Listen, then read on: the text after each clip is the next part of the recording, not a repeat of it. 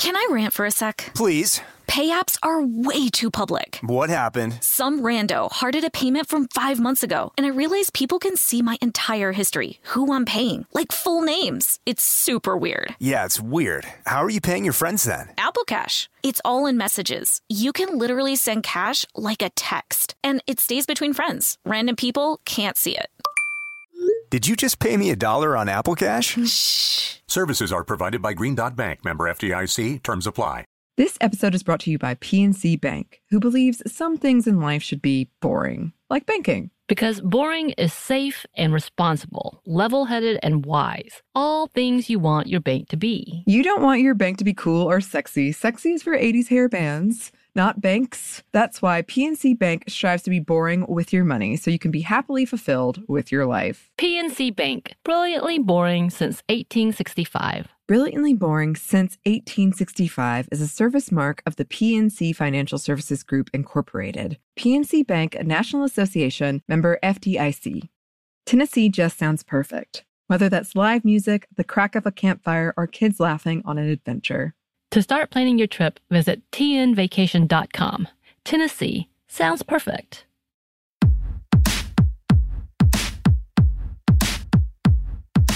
Hey, this is Annie. And Samantha. And welcome to Stuff Mom Never Told You, a production of iHeartRadio.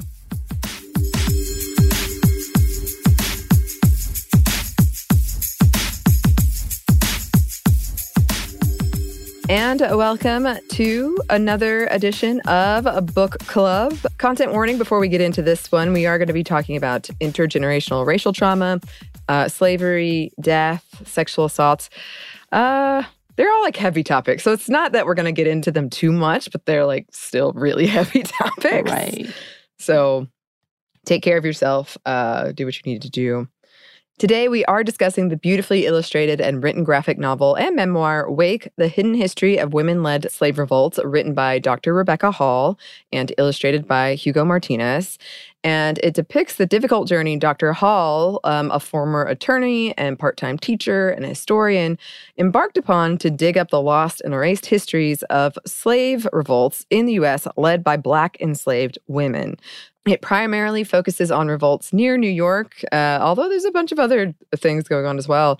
And New York is Dr. Hall's hometown, so she was curious about it. Or also slave revolts on ships. And it is interwoven with how systemic racism that this country was built upon obstructed her research all along the way, and how it impacts her daily life, personally and professionally, especially given that her paternal grandparents were both born enslaved, and just how she interacts with the lives of people she's teaching or has taught. She delves into court documents, the logs of ships carrying enslaved people, old letters, forensic evidence from bones, and so many other things to track down these erased stories. And it's a really, really great depiction of the struggles of a researcher and a historian to find these stories. Dr. Hall is an activist, educator, and scholar. She has a history serving as an attorney, yes, for low-income tenants and those without homes. She is a writer and a publisher, especially on topics of race and gender. And the tagline is, "The past is gone, but we still live in its wake." And the title actually works on a bunch of different levels, which is cool. The art is very, very striking. It's beautifully done in shades of black. It's kind of hard to describe, but just very, very good, very beautiful, and just draws you in. Right. If you actually go and follow Dr. Rebecca Hall's Twitter, you can see examples from Hugo Martinez's drawing, and you'll see what it could be like. I think she does have some excerpts in her Twitter, because whole other thing, Twitter tried to suppress her book as well, and it did the opposite, which is amazing, and I'm glad for it, because that's how we found it. But yeah, if you wanted to see an example without buying the book, you should buy the book. But it is an amazing depiction, and he does an amazing job in really showing the depth and the strength within these horrific conversations and tales. And he does it in a way that's not sadistic, I guess is the best word, which can happen pretty quickly in a story like this, which is honest and true.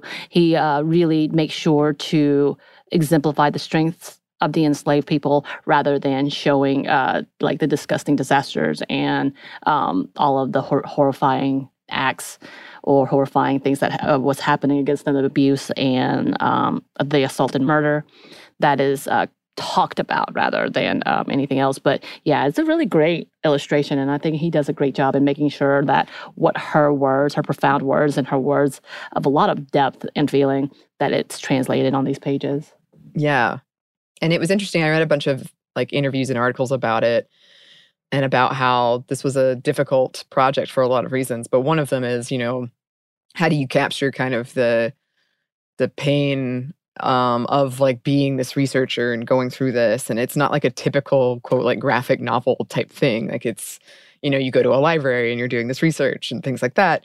So it was very, very interesting. But yeah, okay, very basically, the plot follows Dr. Hall's decision to dig into justice and the history of Black women and deciding to pursue all the stories she could find about Black women-led slave revolts. And it begins with her working as an attorney, questioning what justice means in systems that are inherently racist and sexist, kind of seeing it play out over and over again.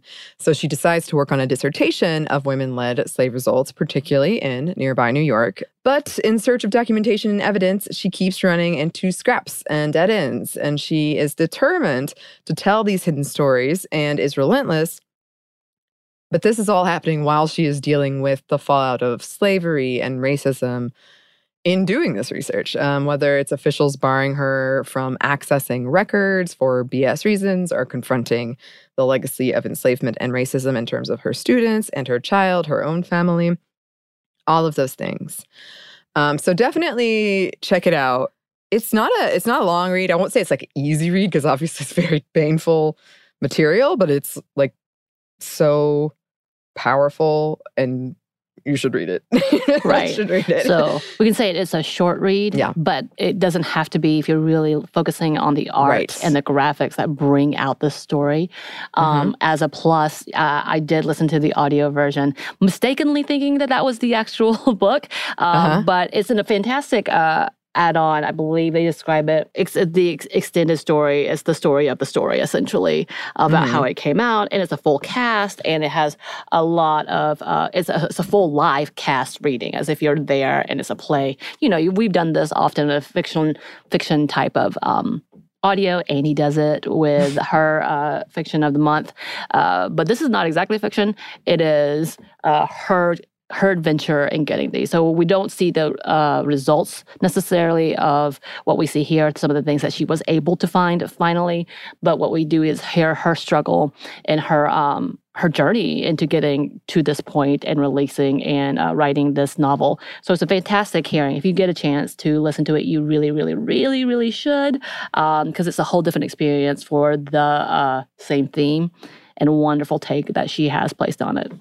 And great acting, because apparently they won, they're nominated for I'm going to call it Audie Awards, AUDIES. They're a finalist for the Audie's 2023 award. So very cool. It's definitely well worth the listen. If nothing else, to hear what she went through is amazing. And it's kind of, I gave the plot rundown. It's kind of hard to describe though, but essentially you're getting her version of her researching these stories, and then we get snippets of those stories. So it's sort of juxtaposed against each other.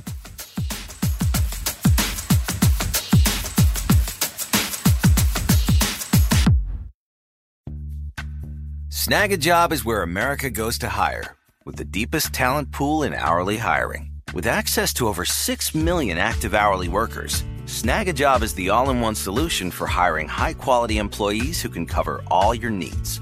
On demand, temp to hire, part-time or full-time. You name the position: warehouse worker, retail associate, grocery store clerk, fitness trainer, baker, stylist, bellhop, podcast producer. Yeah, Snag a Job's got a worker for that. With our easy-to-use platform, you're able to seamlessly post and fill available positions quickly with a dedicated customer support team to provide all the help you need along the way. Kind of nice knowing you have a talent pool like that in your own backyard, right? Snag a Job is the partner you need to keep your business running smoothly. So visit snagajob.com or text SNAG to 242424 to talk to an expert. Snagajob.com, where America goes to hire. Can I rant for a sec? Please.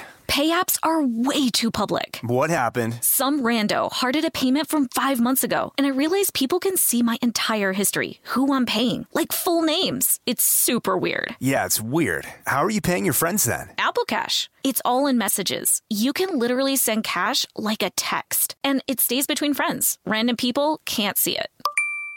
Did you just pay me $1 on Apple Cash? Shh. Services are provided by Green Dot Bank, member FDIC. Terms apply.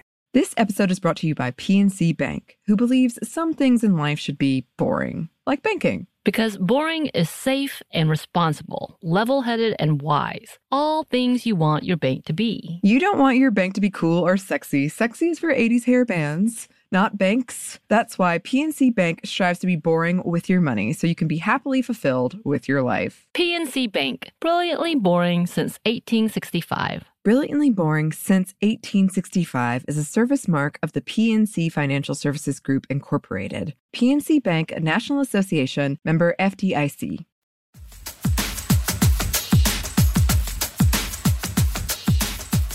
So, some themes, I would say, like at the beginning, you see her working as an attorney and having this question of like, what is justice in this white supremacist, sexist, racist society, when she's seeing like these outcomes over and over again. And as I said, like she was a attorney for like low-income tenants.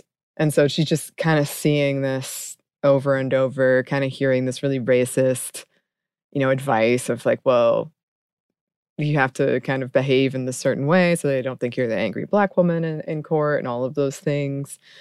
And having a lot of questions like, well, well, what does this mean? Right. I think it's very interesting. And I know there was something that I really touched in on with her. She was talking about the fact that, yes, immediately they didn't assume that she was a lawyer, that she was one of the plaintiffs or the defendants, and having to be like, I'm the representative here, please let me by. Having to prove herself as the educated person who, with the law degree, unlike many of the clerks or any of them in there, or the deputies. But then also having to give advice and seeing the bias within courts. And I've talked about this many a times on mic about my own experiences being in the courtroom and talking to children and talking about who they were and how things will play out. And she talks to one Black woman who is one of her clients, but she also has a white woman that lived in the same building and had the same lawsuit. The white woman got all this money, and the Black plaintiff in the audio. So I'm going to take this in the audio. The Black woman was like, I feel like this is good for me. This is amazing. Like, they've already set a precedent. She's like, well, if you want to get what she got, you're going to have to do exactly what she did, which is the white woman tears, pronouncing everything unusually, being very quiet and polite and all these things. Well, she probably would have been already, but like making it be like, be white though.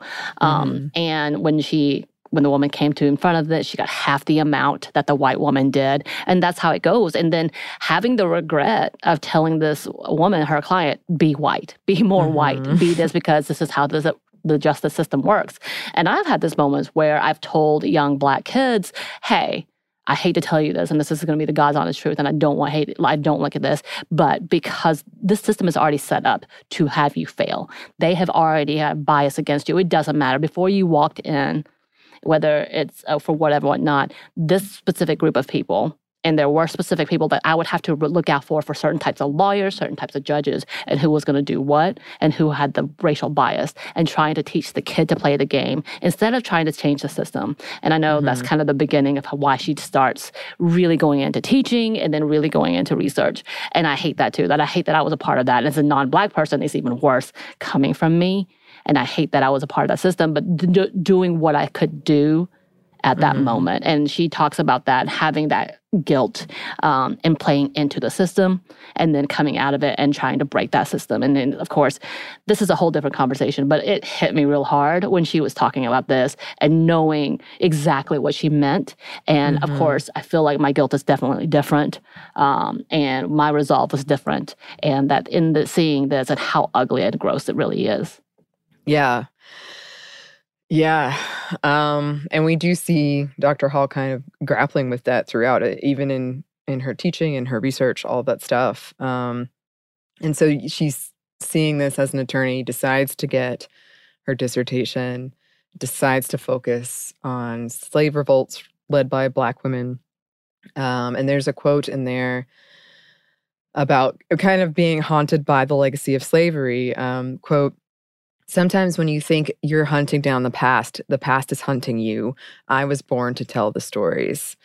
So she does describe that. She does describe this feeling of like, I need to find these stories that have been erased and I need to tell them. And they are a part of my life and my history and the history that's shaping all of this. And it, like I said, it is a really, really excellent depiction of what it's like doing historical research.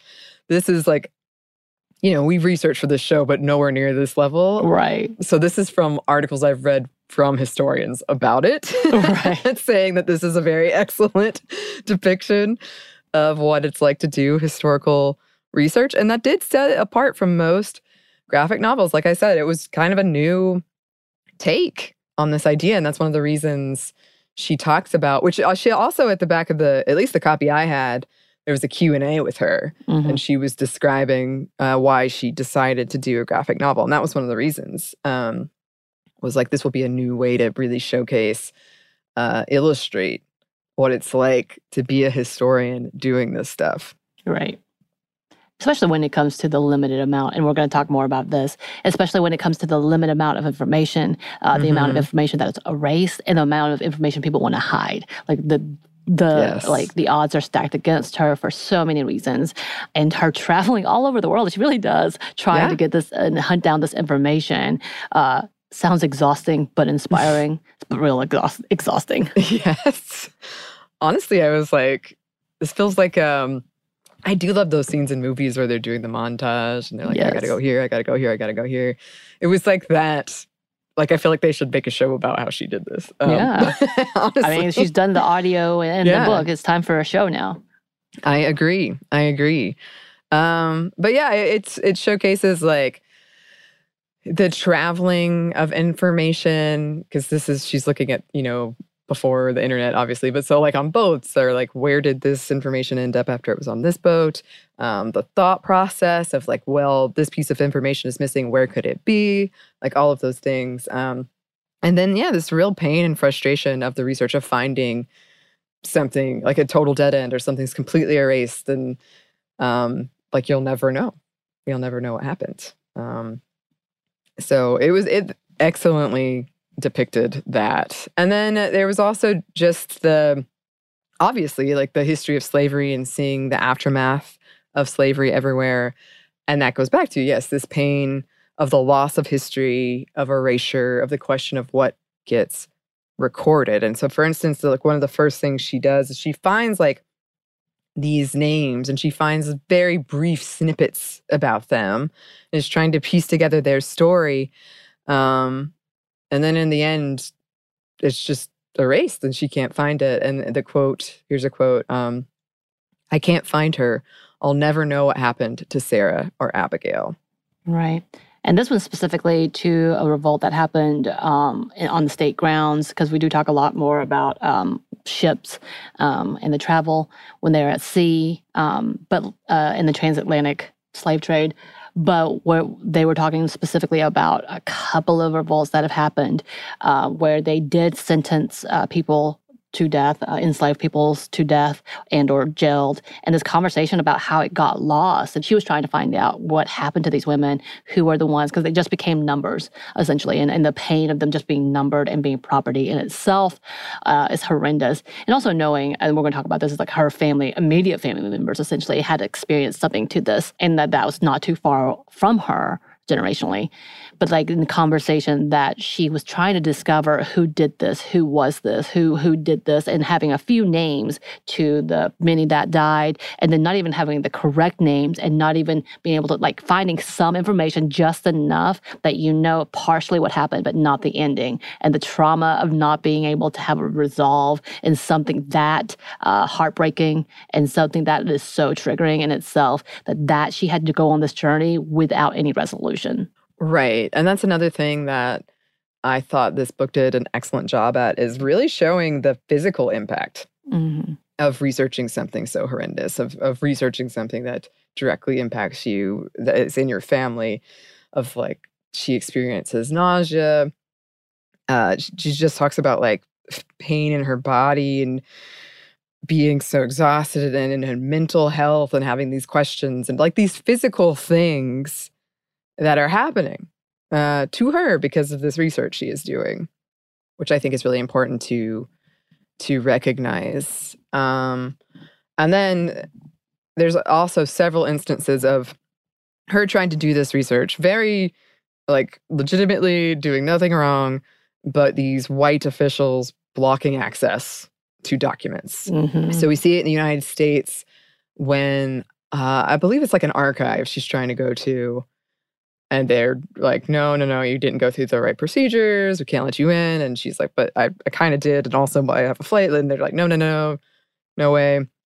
And then she does travel to the United Kingdom and is like, trying to get some documents from a museum, and the white officials there are very like, oh no, we don't have any. We were good in abolition. Don't you remember? Very, very defensive. Mm-hmm. And then she goes to visit Lloyd's of London and try to get their archives.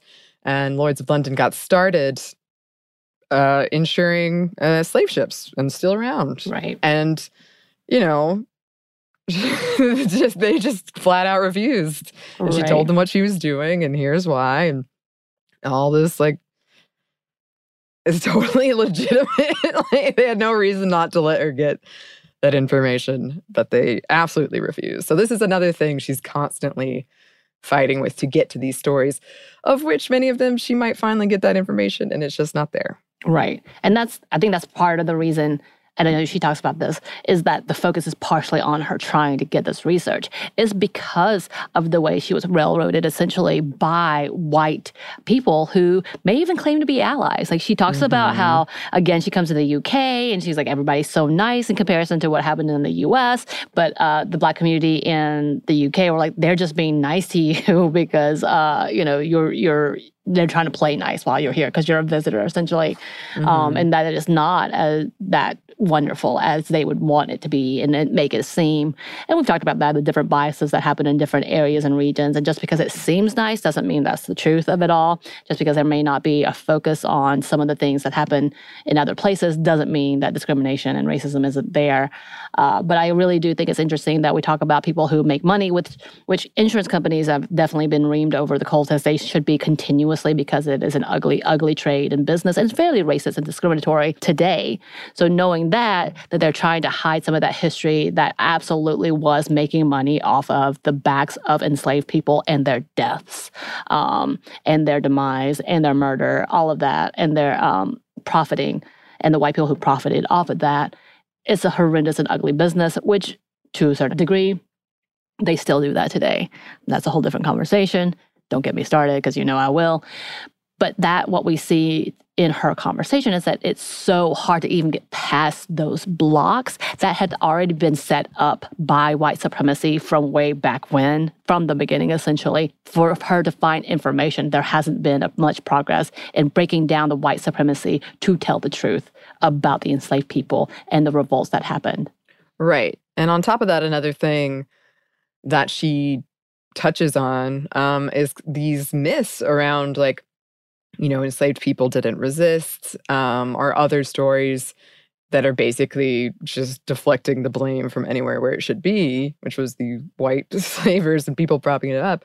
But that being so important, it's like this clarity when telling the story of enslavement, and why it was one of the reasons why she wanted to do it, even though it was so painful and it was so difficult and there were all these things in her way. And she did find some facts that sort of were telling her, like, oh, yes, I knew I was onto something. One of them is 1 in 10 ships of enslaved people experienced a revolt. And here's a quote: "The more women on board a slave ship, the more likely a revolt." So again, where is that history? She's like found this, but the stories aren't there. And one of the reasons that she and others think that this is in part because of gendered stereotypes that women aren't a threat. So they were forced to stay on deck near weapons and also where they could be sexually abused. But this was a way that they could lead these revolts. Right. And she talks about the fact that many a times that the white slavers and those on the board on the ships really were naive, thinking that women wouldn't do anything. And so therefore they just really let them be. Of course, they talk about the horrendousness of the activities that happened on board when they were released and why it was so horrific. And of course, that to me is like that. Yeah, a lot of the conversation that she has in the books is that many of the enslaved at that time would rather die than go into this horrific situation that they know is even more awful than could be told, and that there was no other options, knowing that in the sea they would die, but that would be much better than what they would have to suffer in the mainland and then in the colonies at that time. And we saw that during the revolts in many of things. They talk about Indian Sam and the unknown woman in the beginning of the book, which is one of the big revolts. And they talk about how she could not find this woman and who she was and where she came from, but both were prosecuted because she had gone, and her and Sam, who I believe was a native person who was enslaved as well, that they would rather die than continue the way they had. They took out the entire family because they knew if one was alive, that they would still be under ownership and would still be horrifically abused and enslaved. So all had to go. And it was an interesting, in my audio version, they do have an enacted. They enact the whole story. And it's interesting how they hear it, and they even bring the children of the white plantation owners. They have that as a part of the conversation, and then have the conversation between them about why this is so important. We also find the gendered prosecution. Essentially, the woman is burned at the stake while the man was hung, and it was during that time that this had been where the women were under property, whether they are white or of a different race. They were under the property of their husband as well. So therefore, as property, this was treason to go at. Instead of just murder, it was treason. So they had a different type of punishment, which I found interesting as well. And apparently this was the revolt, according to Dr. Hall's research and the book, that became a whole decree about how to keep revolting enslaved people in line, quote unquote, and had a specific punishment for them. And that was the beginning of prosecuting insurrectionists, as they called them. Yeah.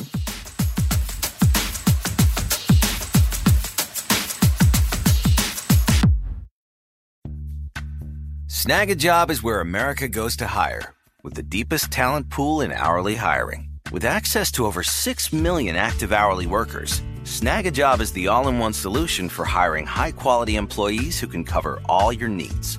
On demand, temp to hire, part-time or full-time. You name the position: warehouse worker, retail associate, grocery store clerk, fitness trainer, baker, stylist, bellhop, podcast producer.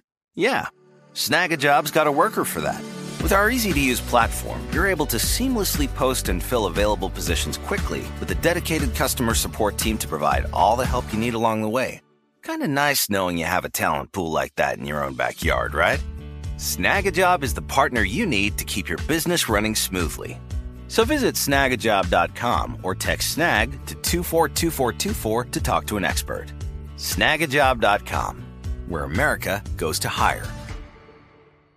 This episode is brought to you by PNC Bank, who believes some things in life should be boring, like banking. Because boring is safe and responsible, level-headed and wise. All things you want your bank to be. You don't want your bank to be cool or sexy. Sexy is for 80s hair bands, not banks. That's why PNC Bank strives to be boring with your money so you can be happily fulfilled with your life. PNC Bank, brilliantly boring since 1865. Brilliantly Boring Since 1865 is a service mark of the PNC Financial Services Group, Incorporated. PNC Bank, a National Association, member FDIC. The state of Tennessee is one of the few places where the sounds are just as breathtaking as the sights. Whether that's live music at a historic music venue, the crack of an open fire at a campsite in the wilderness, or hearing kids laughing as they explore what's right around the bend, Tennessee just sounds perfect. Start planning your trip at tnvacation.com. Tennessee sounds perfect.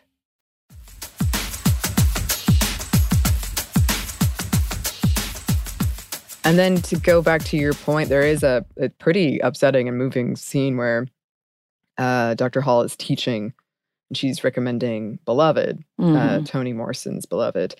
And one of the students comes up to her afterwards and it's like, I already read it. Can I please not read it again? It was great. I'm glad I read it, but it's a very difficult read. Later, Dr. Hall is at her home and kind of looking at her young son and thinking like, having this really emotional moment of she's struggling to come to terms with wanting a child, thinking it would be better for a child to be dead rather than live in slaves. Right. Because of the book. And that's just another example of that trauma, that racial trauma, intergenerational trauma, and the things that she, in her own professional and personal life, has to deal with. Right. Yeah. And along with that, they do talk about those who are raped by the plantation owners and the colonizers. I'm going to call them colonizers because I don't want to call them anything else. At that point in time, and how they did not want to bring that to life, essentially, which was done out of hate and anger and like abuse and ownership in all of these things as a way of power to control power over women. They even talked about a specific woman who was a leader of the area and how they sent homage to her and revolted in her name because what they did to her, they pretty much worked her to death, is the phrase, which is seen often in that conversation, and how she had been someone that had saved so many of the enslaved people at that point in time, and how they all did it in her name. And then one of the things that she helped with was trying to get rid of unwanted pregnancies by rape and sexual assault, which was all too common. Mm-hmm. Yeah, and that is something that was present in a lot of in this book, was Black women honoring and supporting other Black women coming together for these revolts or coming together for something like that. And then you get to see it on a really personal level when there's almost this like memory of Dr. Hall reaching out to the memory of her grandmother about surviving enslavement. And it's a really beautiful like back and forth that they have where Dr. Hall is just trying to understand her grandmother and what happened to her and her life and make it relate to what she's going through and what she's trying to do in these stories she's trying to tell. It's a very, very moving scene. Right. She uses her as a guidance. And I loved every bit of that, like praying for her grandmother's spirit to guide her to these truths, because she was having so many roadblocks, but knowing that this is something that she was supposed to do, that this is something that's been calling to her, that all the rejection and that all the racism that she has dealt with in her path while it came to teaching and all the pushbacks while she was researching, that it was for a purpose, and that her grandmother, who was finally freed through all that enslavement and was the major patriarch and push for not only for the family, but her father specifically. And there's a beautiful exchange where we see a flashback between her father and his mother and his father and how they really grew. And I think they were part of the big Great Migration because they had been threatened bodily harm and then constantly taken after. They were talking about having to deal with the Ku Klux Klan by one of the great-grandfathers and how he dealt with it and what that looked like, and really trying to start over and unfortunately doing what they had to do in order to survive, but still having the spirit of the grandmother who really kept that family alive with her hope and her, obviously, power and constant work to provide for her family. But it was a beautiful exchange and in this conversation of all the darkness of light growing out of that darkness. Mm-hmm.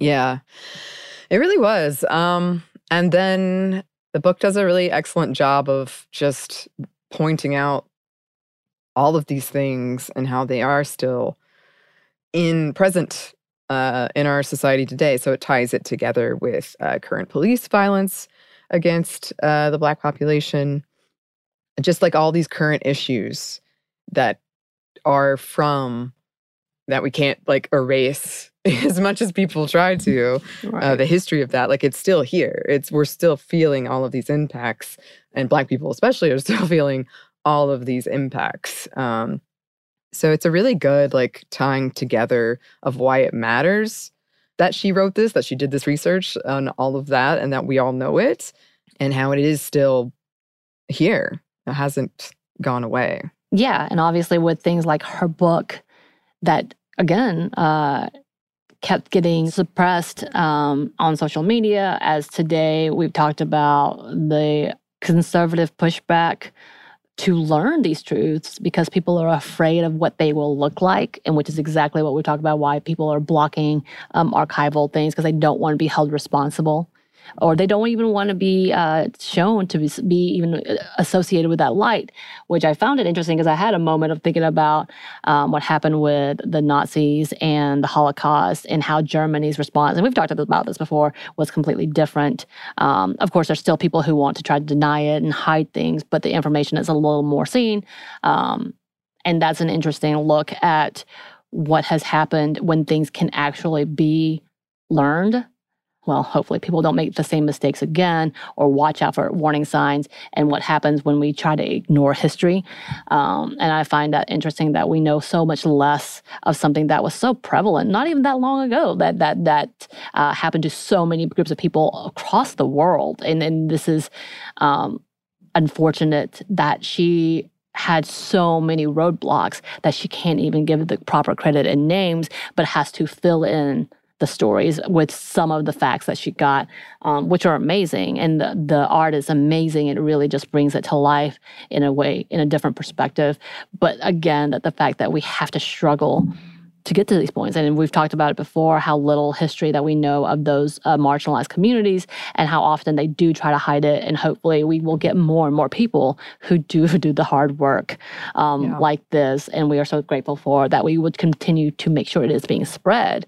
That so it won't die out. Absolutely. I can't recommend it enough. Obviously, like the questions in the back are really great too. Her answers to the questions in the back, really good. The audio that Samantha was mentioning. So there's a lot of stuff here to like really paint a full picture of what all of the difficulties of this getting made. But it's so important and it's so well done. So can't recommend enough. Go check it out. Go buy copies. Do it now. Yes.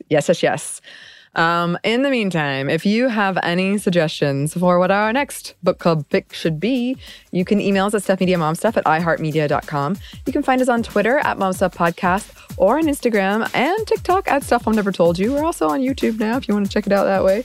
Thanks as always to our super producer, Christina. Thank you, Christina. And thanks to you for listening. Stuff I Never Told You is a production of iHeartRadio. For more podcasts from iHeartRadio, you can check out the iHeartRadio app, Apple Podcasts, or wherever you listen to your favorite shows.